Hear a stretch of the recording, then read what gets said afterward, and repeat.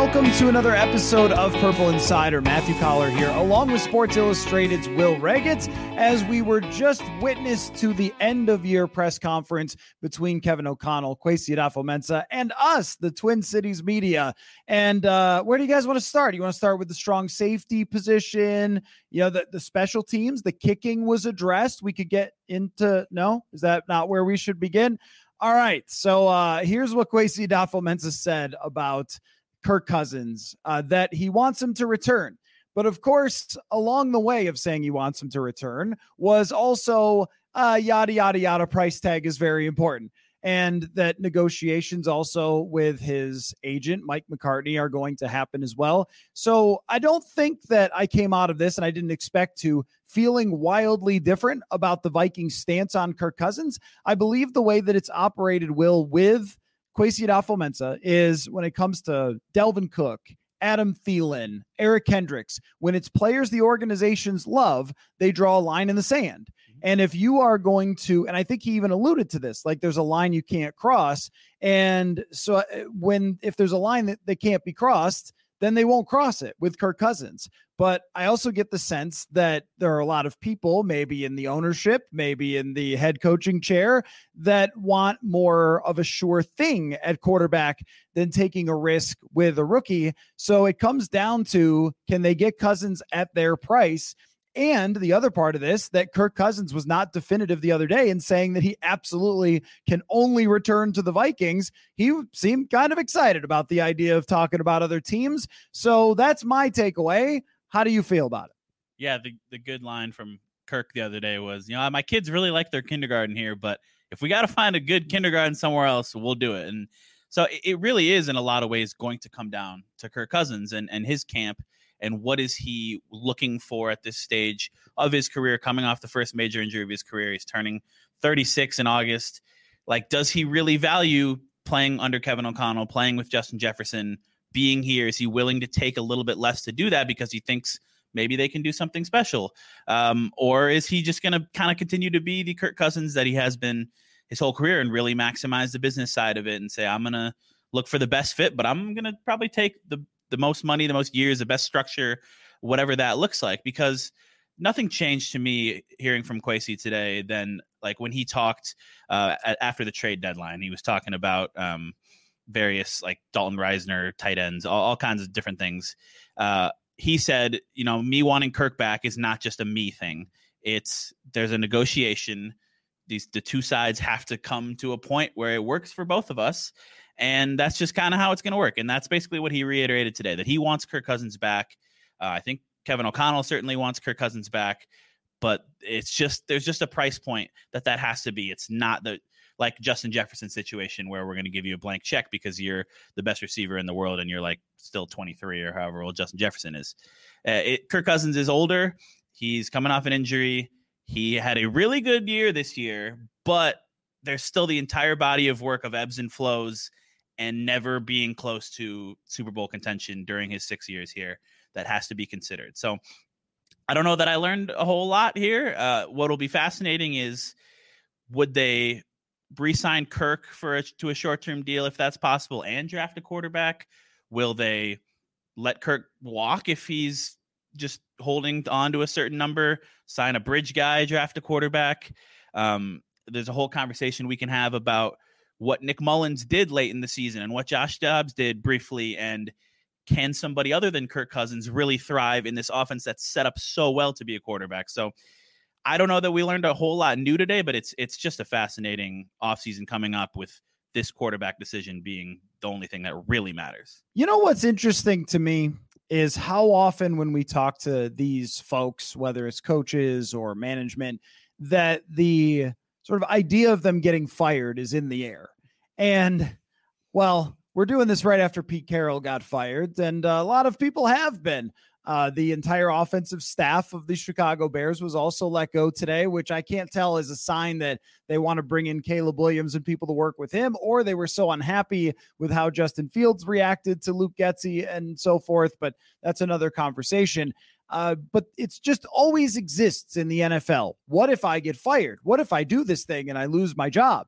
And then I think about how Kirk Cousins appears to be the safer option. and yet has not been the safer option for previous regimes that he has been paid by and had huge cap hits by. He was not the safer option for Mike Zimmer and was not the safer option for Rick Spielman. And yet we still ended up with a new regime. And I wonder if the irony is lost there, because there's always sort of comments that lean that way in press conferences like that. Like, well, we got to kind of get this thing right and that kind of thing. And I think, well, if you bring back Cousins and you fail to meet expectations, you're fired. Or if you draft the wrong guy, you're fired. Or if you draft the right guy, you win the Super Bowl and you're a god, and they put a statue of you out front. And you know what? One of those things is has less of a sample size. How Jaden Daniels would play has no sample size, but Kirk Cousins does. And I think because of all the risks that are involved, the Achilles, the age, and there's even these subtle sort of passing references when Kwesi Adofo-Mensah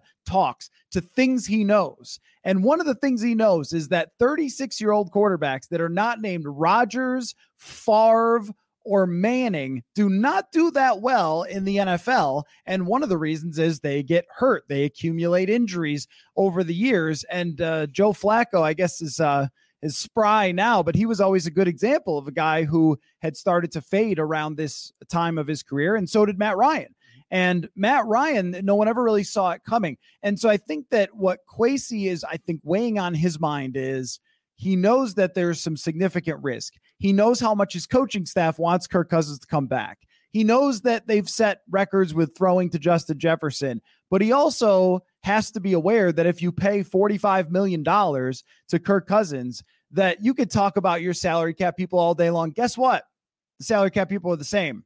Last people got fired, the last regime, but the salary cap guy is the same. He's very good at his job, but that doesn't bail you out when you have very thin margins to work with. No, it doesn't. And it's, Kirk Cousins, the idea of the safer option is really interesting because, like you said, he has been around when the previous regime got fired, and they made their bet on him in 2018, and maybe Mike Zimmer didn't want to do that, and kind of a little bit vindicated in that perhaps belief. But yeah, I mean, Kirk Cousins there's a floor with him, and you're not going to win 3 or 4 games. If he had stayed healthy, I think they win more than 7 games this season, even if Dobbs and Mullins got him a few wins here and there. Like, he is going to give you that floor. The question that they have to ask is, do they really think that with this roster and the way that it is currently constructed, and yes, there's some foundational pieces, particularly on offense with Darisaw and Jefferson, who we're assuming that extension is going to get done, and Hockenson, and they absolutely nailed the Jordan Addison pick, which shouldn't be glossed over. That's huge. But if you pay Kirk Cousins $45 million, you pay Justin Jefferson quarterback money, or at least what was quarterback money a few years ago, 30, 35, something like that. You got the Darisaw thing coming down the line. You probably can't even consider bringing back Daniil Hunter at that point, just if he's going to be making 25 plus elite edge rusher money. Like, it just becomes this puzzle. And I know, Rob Brzezinski's the salary cap guy. He's really good, been here for a long time. There's things you can do with kicking money into the future, but man, they've got a lot of holes, specifically on defense, and we can get into that. There's cornerbacks that you need to add. There's defensive linemen that you need to add. You don't have any edge rushers under contract next year as of right now, except for Pat Jones and Andre Carter. So that's pretty bare.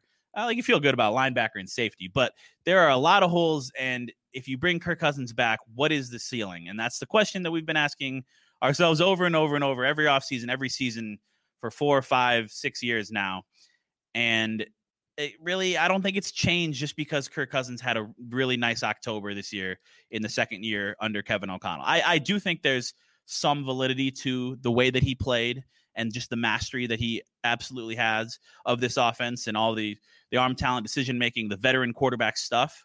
But then it's complicated by the coming off Achilles being 36. I mean, Kwesi has alluded to this before. Like, I think Kirk Cousins, I don't know that we should view him completely like a typical 36-year-old quarterback because of the insane, obsessive amount of time that he puts into his body work and all these things you saw on the Netflix show. And this is the first injury of his career. Probably a little bit more likely that it happened when he was 35 than when he was 25, but could just be kind of random.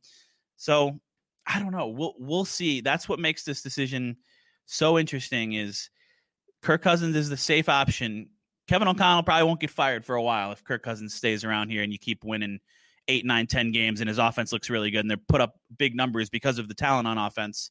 But I mean, Kwesi might, if you just stay at this level and you never really threaten, and maybe you win the NFC North occasionally when you win all your one-score games, but you're never on that San Francisco, Dallas, Philly, and those teams will change. But that current tier, I don't know. Bottoming out, if you get it right, you said it, you get the statue. If you don't get it right, you're the Jets or you're the Browns or you're whatever. And I get that people are scared of that, but you can't be scared of that because look at the Texans this year. They won 2 games. They got CJ Stroud. They're set up beautifully.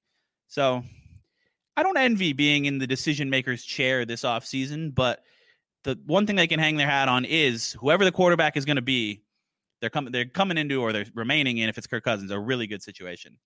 I mean, it just cannot have gone over their head that Nick Mullins threw for 400 yards 2 games in a row. I mean, and let's be honest, Nick Mullins played well enough to win the Cincinnati game. Mm-hmm. We thought they were winning that game when we were there in Cincinnati, and they're up by 2 scores in the fourth quarter, where 99% of the time you win the game. And Nick Mullins, despite a couple turnovers, was able to do that. They actually overall got pretty decent play from a guy who barely ever plays in the league and is borderline. Who they got for free for 2022 August from like the Raiders or whatever it was. And I know that mentally Nick Mullins is a great quarterback. He really is. If you could take his brain and put it in Josh Dobbs, it'd be incredible. Or at least what Josh Dobbs knew about this offense. Josh Dobbs' brain, yeah. Yeah, I wouldn't want to take away from Josh Dobbs' brain on the whole, but as a football, like, could you download like the Matrix? Yeah, you get it. So they have a lot to weigh there on the price specifically, because we know they're going to negotiate and we know they're going to make an offer for Kirk Cousins. I think this has been made clear that they're not just throwing up their hands and saying, all right, see you, Kirk. Happy trails, pal. That's not what's going on here. They are going to have that discussion. Now, my question for you, Will, is where do you think that line in the sand would be drawn?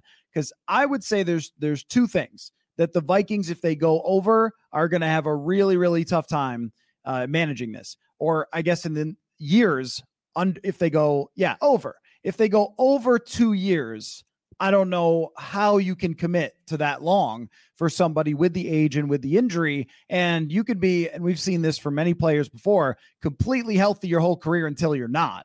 And so that has to be a worry. And everybody's body breaks down eventually in the NFL.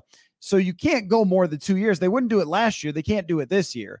And then I think the dollar figure has to be $40 million. If you go over $40 million, I don't care what you do to that salary cap. I have no idea how you're bringing in talent unless you absolutely crush the draft.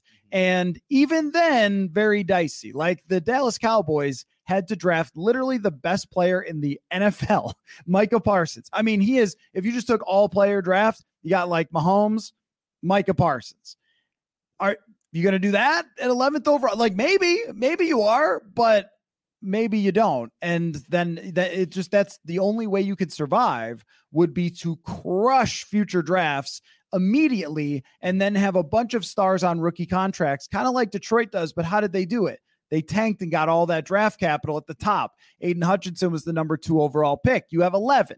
Not quite the same. I think although Parsons was taken in that range. So it's possible, but it's not super likely that you can do that. So that's my line. If you were going anywhere over 2 years, anywhere over 40 million, you are just asking for this not to work.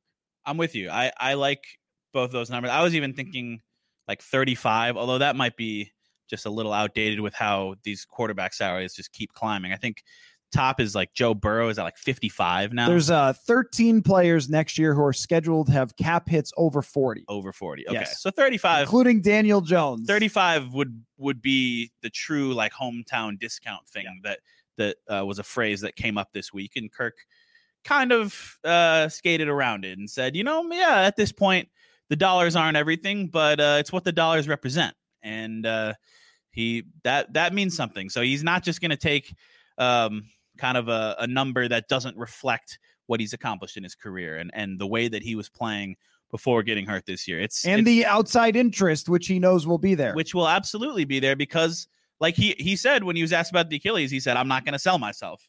Like this league needs quarterbacks. I know that I am a good quarterback. I think you can certainly make the case that he's in that 10 to 12 range.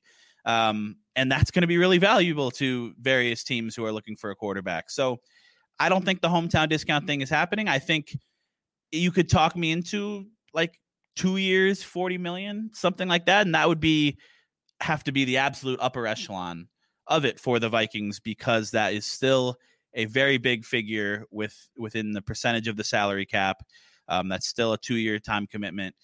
Any more than that, I just don't think makes sense for him at this point in his career, even if that would mean giving you the flexibility to backload it and mess around with void years and do things like that. I just don't think that that's something they should keep doing and keep kicking the can on.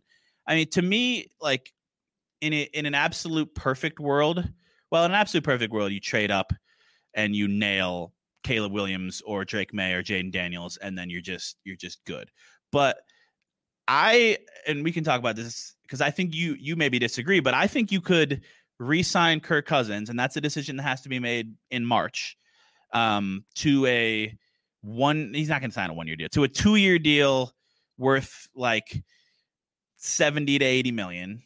And then you could still draft a quarterback and let them sit for a year. And really, I think the argument there might be, how important is the knowledge of the offense in this system? We've heard about that a bunch. We've heard about Kirk Cousins and why he kind of seemingly took a bit of a big step forward from year 1 and year 2 to this offense, is because he really mastered it. And he knew it, and he knew the progressions and the timing and the rhythm and the intent of all these different plays.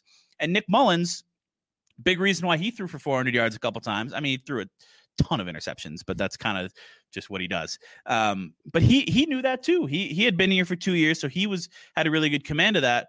So I don't know, this might be an oversimplification. I don't know if it's a great offense to just throw a rookie into, even if that's Drake May, for example. I think maybe having that guy sit for 1 year, maybe even 2 years, probably just one, under Kirk Cousins, and then take the reins, like that idea kind of appeals to me. But then there's a whole kind of dynamic that comes with that. And like, what if Kirk plays really well again? Then what are you doing? So I don't know, but that option is interesting to me. And nothing Kwesi said today to me indicated that he's ruling out something like that, where you continue to live in both worlds.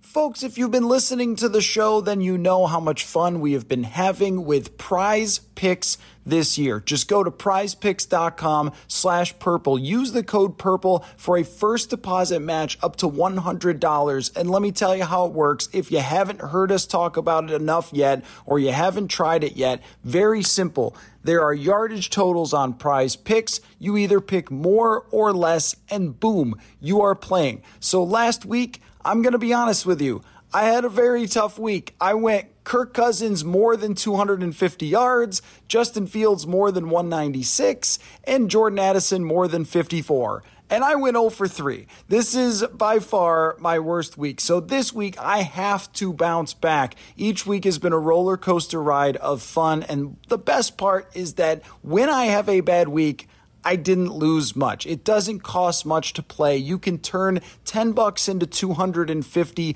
very easily. And if things go sideways for you, you're not out a whole heck of a lot of money. But normally I do much better than this. So that is prizepicks.com/purple. Just more or less on yardage totals, and you are in. prizepicks.com/purple, the code PURPLE for a first deposit match up to $100. So here's my trouble with that. Now, this sounds like a great idea. I'll give you a comparison. Me trying to cook. Okay. So I will go to the store and I will get ingredients and I'll look at them and I'll be like, I can do this. And then I get the stove on and everything else. And then there's a lot happening all of a sudden. Mm-hmm. And I'm like, oh no, something's burning. What's that? When do I microwave this? How do I even do this? And then I ruin the meal. And I think that there's a little bit of this with, if you try to do too many things at once like this, if you try to play for the future and now, you can end up burning something. And that would be your job. Because if you draft a first round quarterback and have Cousins, you're drafting him possibly for the next regime and not even yourself. Yeah. I think the Packers were an incredibly unique situation because they competed for a Super Bowl with the best quarterback in the world the year after Jordan Love. There was no concern that their general manager was going to get fired. They were, 13 wins 2 years in a row with Jordan Love sitting there waving from the sideline like that. Is that anything we've seen here? We saw a 13-win season with a negative point differential and a first round out. So I don't know if that's really comparable. It's not Aaron Rodgers' history. It's not Brett Favre's history where you could just be like, my job's good. I mean, you're fine. Just, hey, Aaron, go do your thing. We'll just train Jordan over here and then we'll be good to go. The better, they don't have that. The better one, I think, is like the Alex Smith Mahomes thing. But that's 1 year. And that was sitting 1 year. And that was also, you happened to luck into one of the greatest quarterbacks of all time with like the 12th pick. They also had to trade Alex 10th. Smith. And if I am Kirk Cousins, that no trade clause that I had before, oh yeah, that's staying. That right there. And remember who his agent is. If I'm Kirk Cousins' agent, I wish I was, man. Teach me. Tell me how to be you. But if I was Kirk Cousins' agent, I'd be like, we're starting the discussion with a no trade clause. So you can't just draft a quarterback, trade my guy away to wherever you want to trade him, and then put in your guy. And what I'm talking about with you're drafting him for the next regime is that you can underestimate. This is me in the kitchen. You can underestimate how hot it gets and how fast. This year, lots of rational people were like, should they just fire Kevin O'Connell, put Flores in? They're like, whoa, they were playing Nick Mullins, bro. Relax. But there is no relax. There is no RELAX when it comes to the NFL. The pressure gets ramped up fast. Mike Vrabel has a bad year. Dude is out because they had no plan for the future to build around him as their coach and so forth. So, and there was no quarterback to like, oh, we got to have him to develop the rookie who's been playing kind of thing. It just gets so hot so fast. So if you bring back Kirk on a 2-year deal and you are locked into Kirk as a 2-year starting quarterback, if by the end of year 2 you have an 8-9 season, you are out. And guess what? This team is prone to being impacted by luck, which even Kwesi Adofo-Mensah himself mentioned. He said, we want to be so good that adversity doesn't knock us out of the playoffs. Has this team had that tendency over the last 6 years? Seems like every time they faced adversity, they've been knocked out of the playoffs, or a difficult schedule, or an injury, or a left guard, or a kicker, or whatever else it might be. So in my mind, you don't get to the quarterback you draft if it goes wrong. If it goes perfectly, wonderfully right, and you're in the divisional round each season with Kirk, then okay. But we haven't seen that. And I guess that's what I'm saying, is that everyone sort of is aware that they could get fired, but underestimates how that happens. Yeah. The thing that usually happens, I think, or at least that we saw here with Rick Spielman, is like the GM stayed and then they cycled through coaches. I feel like Kevin O'Connell's seat is safer than Kwesi Adofo-Mensah's right now.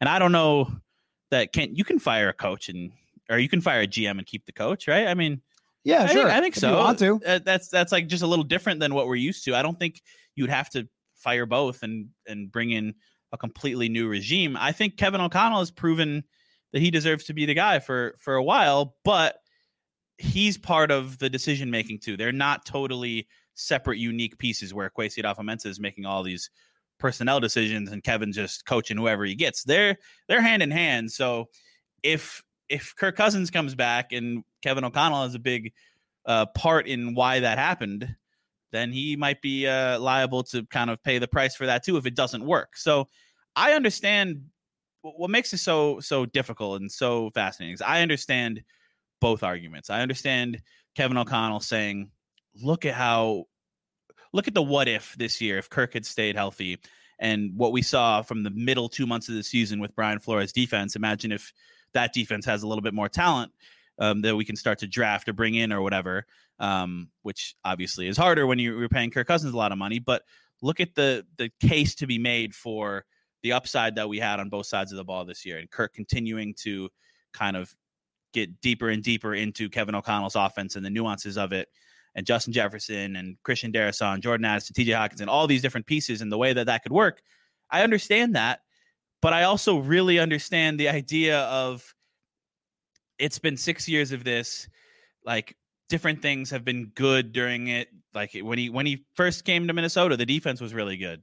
And then there's been offensive line issues and defensive issues and special teams and coaching, and it was Mike Zimmer. And all throughout, the constant has been there's been kind of a ceiling on what Kirk Cousins can do when not everything is perfect around him. And you're almost never going to have that San Francisco scenario where the roster is so good on both sides of the ball that Brock Purdy can do it. And not to take anything away from Brock Purdy, but I get that. I also really get the idea of wanting to reset and wanting to have this finally be the year where, you know what, if we have to trade a bunch of picks, it's easier to go from 11 to 3 than it is to go from 20 to 3 or whatever it might have been in years past, and do that. Sign a bridge quarterback to $10 to $15 million a year deal. There's a bunch of guys like that you can have in there just kind of as an insurance option, and maybe they even start like the first month of the season if they have to or something. I don't know exactly how that would work, but that's the case for what we saw from Nick Mullins translating and having somebody other than Kirk really step in and thrive in this situation that's so set up for any quarterback. And so I get both arguments, and I really do. That's why they're gonna have legitimate interest in Kirk Cousins. It's just gonna come down to the number, and then once you make that decision, because you have to make that decision first. That's what's interesting is you don't know when you're deciding to bring Kirk Cousins back or not if you're gonna end up with Jaden Daniels or whoever. You have to make that decision first, and then go into the draft and see if you can make it happen to trade up to 5 or 4 or whatever. I'm going to make one more comparison that they should consider, and I'm sure that Kwesi is. So I play the guitar, right? Been playing for a long time. And if you know the history, if you're a player, then you really understand how this works. But in the 70s and 60s, if you could play anything other than just basic chords, if you could play up the neck, if you could do soloing, oh my God, were you good at that instrument? Guitars were harder to play. The distortion didn't echo very well. The training was more difficult to find. Now, I have no idea where this is going. Okay. Now every person can go onto YouTube and become a shredder. And the young players, even people who are 10 years younger than me, are so much better than my generation of players because we learned out of books where they learned out of YouTube. And so now they can do so much other stuff. Jaden Daniels, Drake May, and Caleb Williams are joining the National Football League. You want to run through some of the quarterbacks we got here? Justin Fields is not a great quarterback, but look at him. Josh Allen. How about Lamar Jackson?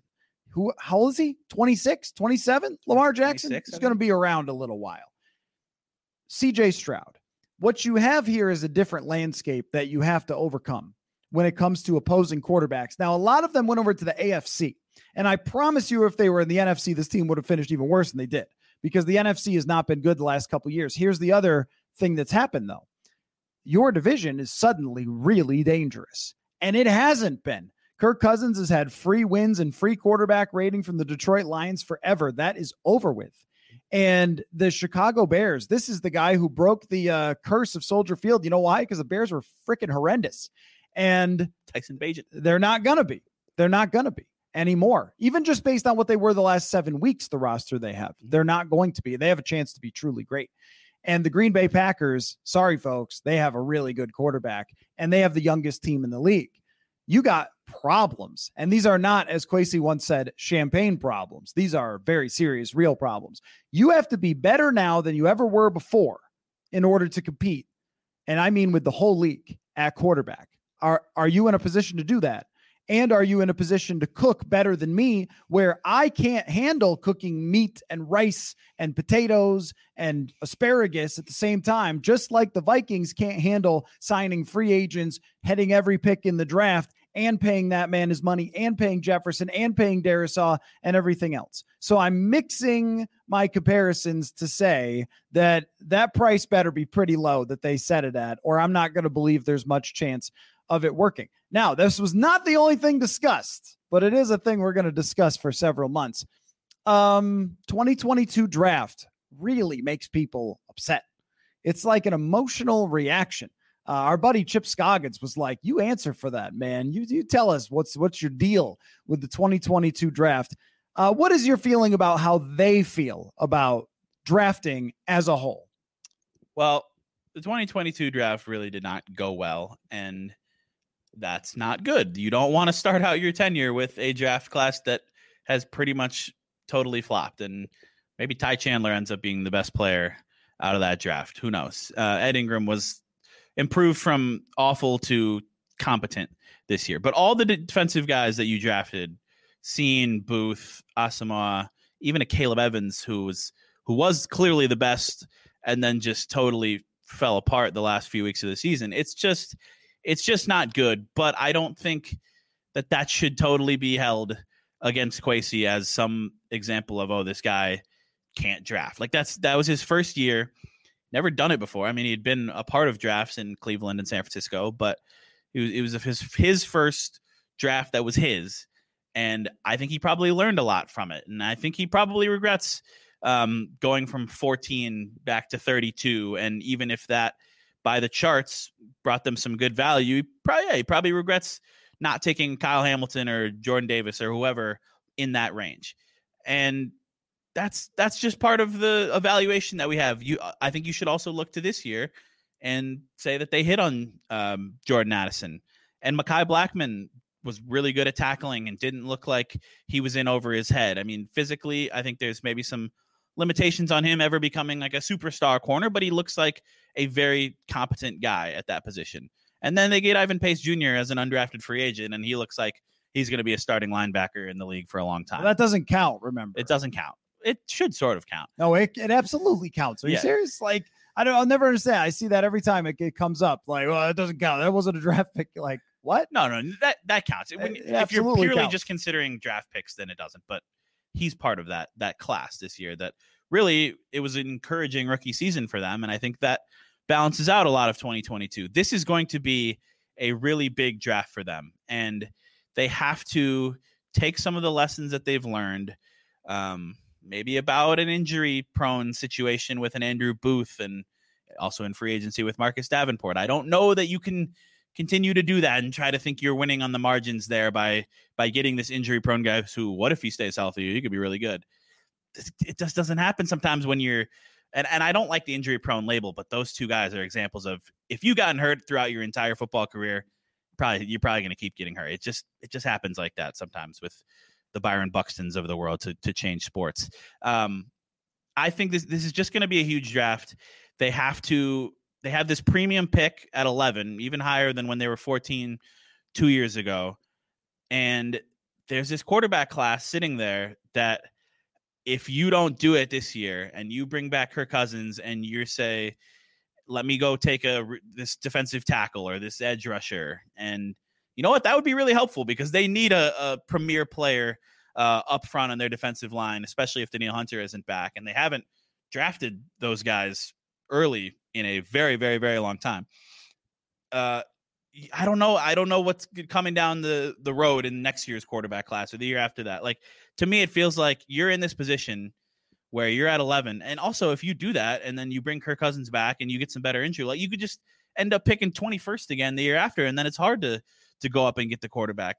To me, if you really like, if you're Kevin O'Connell, Kwesi Adofo-Mensah, you really like one or any of those top three guys, I would say just go get them. Do what you can to go get him. And there's a price in everything too. And it's entirely possible that they really liked Anthony Richardson last year and just weren't willing to give up the capital it would have taken to go get him at 4 or wherever he went. But or Indianapolis was picking him no matter what, and they weren't trading that, which they could run into again this year. If they and that's Daniels. Tricky as well. I mean, we've got a bunch of time until the draft, but it's like Chicago is one who could be drafting. Is it Washington 2? Washington, New England needs a quarterback. New England 3, who needs a quarterback. It's a little not great. I think Arizona is are they 4? 4, yeah. And then the Chargers are 5, so those would be the 2 spots. But that doesn't help you if the top 3 quarterbacks go 1, 2, 3, and you don't really like Michael Penix or Bo Nix, or which I don't see as really top 10 guys. Penix maybe with the arm talent, but. It is a big draft because there's so much to consider. There's the quarterback position, but also there's just these holes on defense that you'd love to fill too. And so if you have more cap space to do that and address some of those holes in free agency and not feel like you have to fix them via the draft, that becomes easier. Where it's just this puzzle where it all works together, or it doesn't work together. So one thing I would like to say about the 2022 draft is it's not over yet. That they haven't just finished their careers. No, it's not, because even when you look at someone like Josh Metellus was a 6th round draft pick who never had a chance to play. And then he did. And then all of a sudden it was there. I'll give you another example. Trey Waynes did not play a whole lot through his first couple years as a 1st round draft pick. Everyone called him a bust. When I got here in 2016, they're like, this Trey Waynes guy, what a huge bust.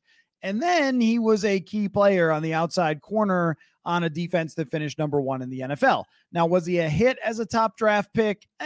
Probably ish. Like, not what you'd expect. You expect him to be Sauce Gardner, but there have been plenty of guys who have advanced. And so is Ed Ingram hit his ceiling now, or can he be better next year? And instead of the 34th best guard, he's the 20th. And all of a sudden that's a really good pick. Or can Andrew Booth Jr., who didn't look terribly out of place when he played, he just didn't play much. I think that Brian Flores likes a little more toughness in his corners, which may have made a difference there. I just mean Harrison Smith might retire. It's not completely over for this draft class. So it's not 100% over. It's not. And I'm not arguing for it. I'm only saying that as of right now, our opinions have changed in the past. I don't expect these players. There's a difference between I'm saying it's possible and I don't expect it. You're not counting on these guys by any means, but the optimistic view would be, sometimes, and Kwesi said this today, sometimes it's not always linear. It could be year 3, year 4, year 5, where a guy figures it out. They're hoping for some of those guys. It might be year 3. Lewis Cine is a strange one because the whole rookie season was ruined with the injury. And then this year, like, we have no idea really who he was, just because the safety room was so stacked. A little concerning that he was a healthy scratch behind Theo Jackson, who was a 6th round pick. But I wouldn't completely write that out. I mean, there was, Kwesi mentioned, like, there's safety. It's a position where there's a lot of nuance, and there's things where with Brian Flores' defense, like, that takes a lot to learn. Andrew Booth Jr., I thought the last game of the season when he actually played against the Lions, he held his own fairly well. So I'm not going to completely write off him. I'm not going to write off of Caleb Evans just because he had a few bad games to end the year. Brian Asamoah, I don't know. That could be more of a compliment to Ivan Pace, but he never really played this year. And we looked at that as this is going to be his year with Eric Hendricks gone. And then we just completely forgot about him because Pace was so good. But then they even played Troy Dye over him. And then they signed Anthony Barr off the couch to play over him. Nick Vigil. And Nick Vigil, that one might be a little over. But that's the thing. You don't know. It's still possible they get something out of that class. That would just be kind of a bonus. The encouraging thing is what we can sort of think we can count on from the 3 guys specifically in this 2023 class. Right. Just to be clear, I'm just saying that his point in the press conference was that it's not over with the draft. And I think that's fair because we have seen other players develop. And I believe at this point that draft is an F and nothing higher than an F. And we'll see if that changes. I don't think that it will. So I just want to be clear of how I stand on it. I am telling you what he said and, kind of talking about it. But I think that the 2 drafts are very instructive, as is Marcus Davenport, because I saw this from Brad Spielberger of PFF, who's going to be on the show later this week. He said on Twitter that the only team that got more wins above replacement by PFF's metrics from their rookie class this year was the Houston Texans, who took CJ Stroud. And next, Tank Dell and all. Yeah. Right. Next was the Vikings with Addison, and he's counting UDFAs. So it does count. I think, was that on a per snap basis or something like that? I don't know. I thought it was total. It might be value. both. It might be both. I think it was, but either way, I don't know what it was, but they were second only to the Texans. And think about Jordan Addison and what that gives you alone. And then cornerbacks are very valuable. And I think Blackman was probably a little underrated in how much he gave them. He was their highest graded coverage player by PFF. And then, of course, a linebacker who gives you 750, 800 snaps as the number 1 graded rookie linebacker. Like, this is a really good class. So one is an F, and this one is probably closer to an A, considering that the 2nd round pick was traded for TJ Hawkinson. That's a haul from your draft capital. and 1 year you're terrible, and 1 year you're smart. And who can predict which will be which? Lewis Cine was the defensive player of the game in the national championship and a consensus first-ish type of round draft pick who has not worked out. Who can predict this thing? Not I, not the 49ers when they take Trey Lance with 3 firsts and then it turns out their 7th rounders better. So if you extend Kirk, this is where it all ties back to, you have to then hope that you're the drafter you were this year and not the drafter you were last year. And that's pretty risky. And then when it comes to, because you have to hit on those picks. And when it comes to Marcus Davenport, another great example that if you do not have cap space to make up the difference when you have a bad draft, you better hope that those bargain bins hit. And with Davenport, it didn't, and it really cost him. And so there's a lot, like, to me, that is contextualizes the quarterback decision and should influence the quarterback decision. Because if you suddenly believe, well, now we can just draft, 5 other stars to put around Kirk, I don't know. It might work out. It might not. It's such a hard job and a hard thing to get right. And there's a lot of luck that it comes down to in the draft. And there's just inherent risk doing both things. There's inherent risk to re-signing Kirk and, like you said, trying to hit on all your draft picks like this year. And it's still a very incomplete thing with the 2023 draft after 1 year, but trying to pull off that kind of draft versus having a 2022 draft where at the time I was like, all right, this looks like a bunch of good players. I don't know, maybe. And it just didn't work out. There's also a ton of inherent risk to letting Kirk walk and signing some free agents and then trying to get that quarterback decision right in the draft. Because what if you trade up and you give up a bunch of future firsts and then the guy stinks? Like Jaden Daniels just doesn't pan out for whatever reason.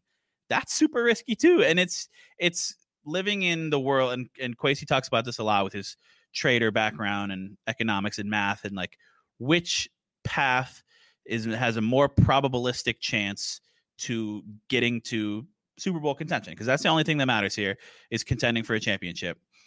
And to me, the evidence from the past suggests that the path with a higher percentage chance of getting you there is not paying the 11th best quarterback in the NFL 45 million when he's 36 years old. It's taking a shot at that quarterback, that young quarterback, that if you hit on that, he's cross-controlled. All of a sudden, oh, hey, we got money now, Danielle Hunter, or I guess that decision has to be made before. But we got money now to bring in 2 proven starting cornerbacks to compete with Blackman and Booth. And maybe if Murphy's still here, we got money now to add this really impactful, even on a level beyond Harrison Phillips, defensive tackle. We got money now to go get an edge rusher because our starting quarterback is on a rookie deal. And so there's risk. There's a ton of risk to that. Of course, if you get it wrong, you're not going to be the guy probably drafting another quarterback. But I think that kind of swing and just getting out of the place that we've been in for the last 5-6 years with this franchise and taking a shot at it with this draft pick that you have this year, to me, is more appealing than running it back and convincing yourself that Kevin O'Connell can take Kirk Cousins to the promised land. You're a big hockey fan, yeah? Yeah, it's 4th for me among the 4 sports, but I also love all of them. So you're from here, hockey. Yes. In hockey, there's a concept. Well, I used to cover hockey early in my career, so I covered prospects. American Hockey League is my first reporting gig. And so I would talk to scouts and executives and stuff who would go to these minor league games and they'd just be sort of milling about. And so I got a great chance to learn a lot from them.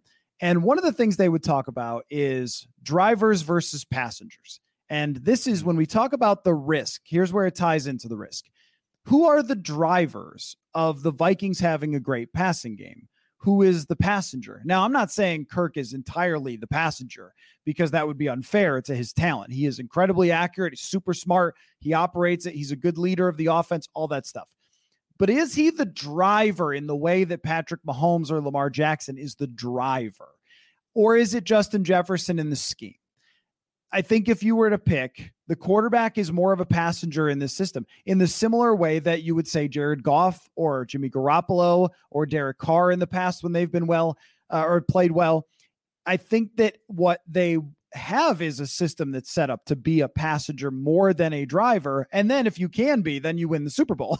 If you have Andy Reid and Tyreek Hill and Patrick Mahomes and Kelsey, then you just win, which is what you're really going for. So I think that has to be considered as well when they factor all of this stuff in, because there's number one centers who do it all, and then wingers who score because of them. And then we look at the winger stats and we go, man, it's unbelievable. We got to sign him. We got to pay him.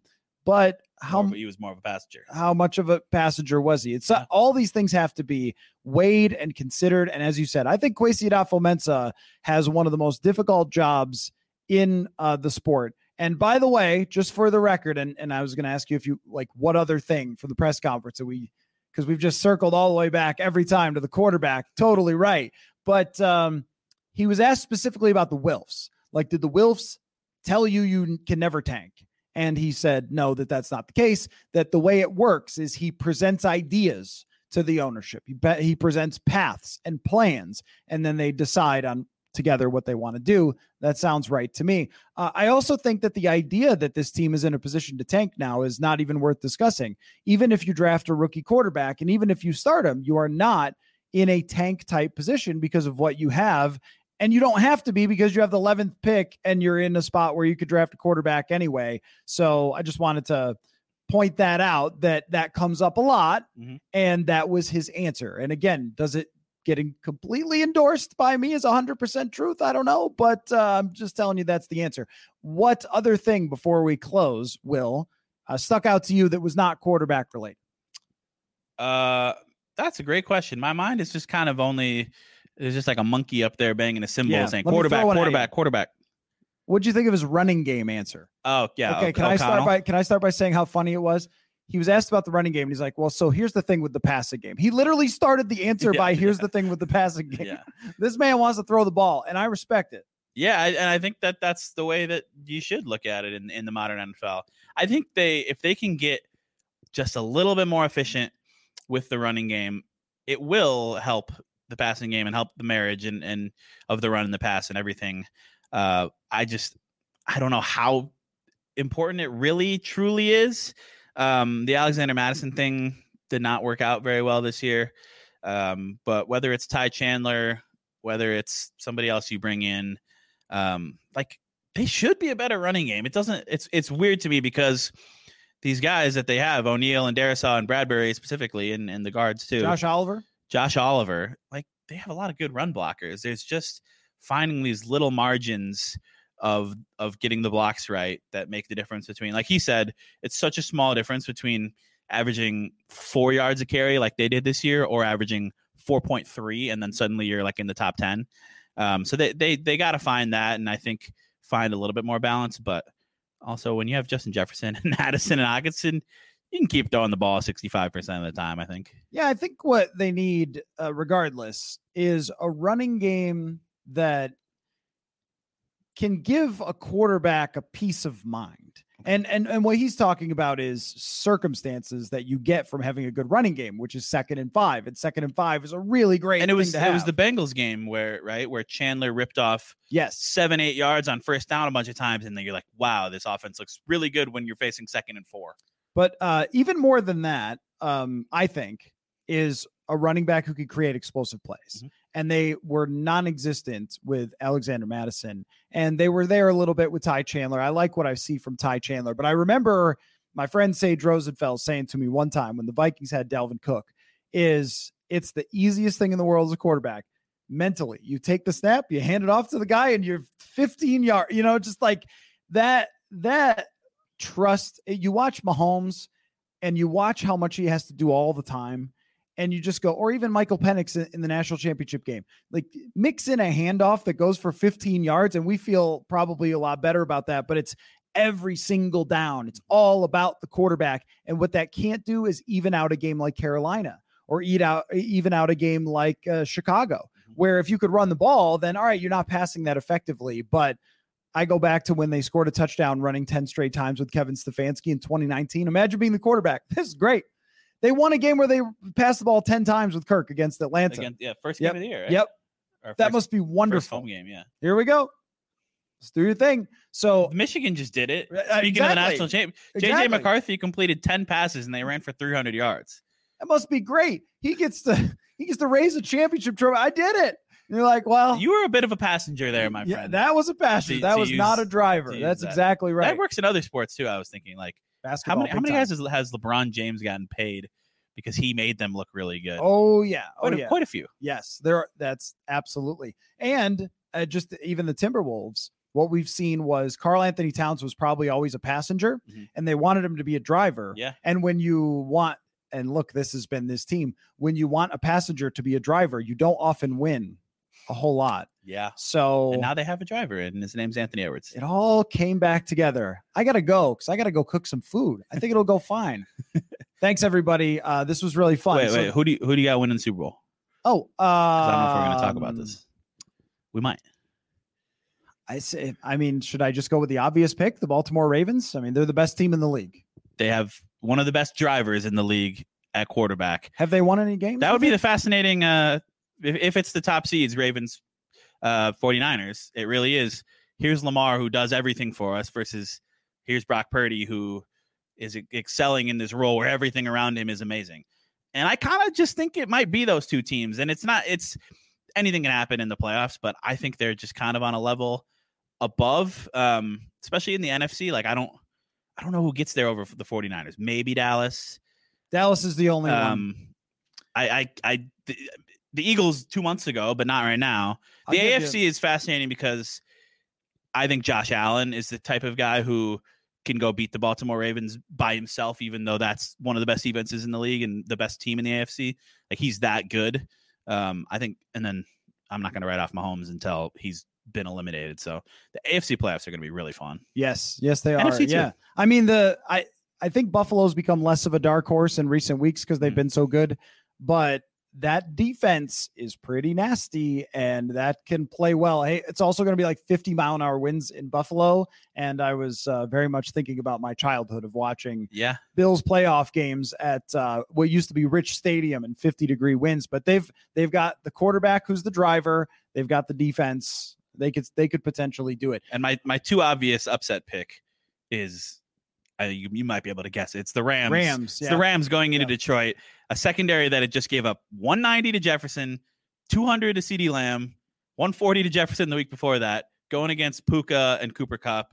The Stafford angle is just too juicy that he goes in there and ends their best season in 30, 40 years. So that Lions defense has a lot of work to go. So we'll see. But guess what? We'll keep doing podcasts through the playoffs. So this doesn't have to be the last prediction I make. In fact, you might listen to another episode. I might think somebody else is going to win. So we'll see. Thanks everybody for watching as always. And we'll be anytime we pod from here on out, because this is our last time here for a while. We'll be zooming it up. So it's been fun being in this room, doing round tables and everything else. Yeah. Thanks everybody. So appreciate it. Football.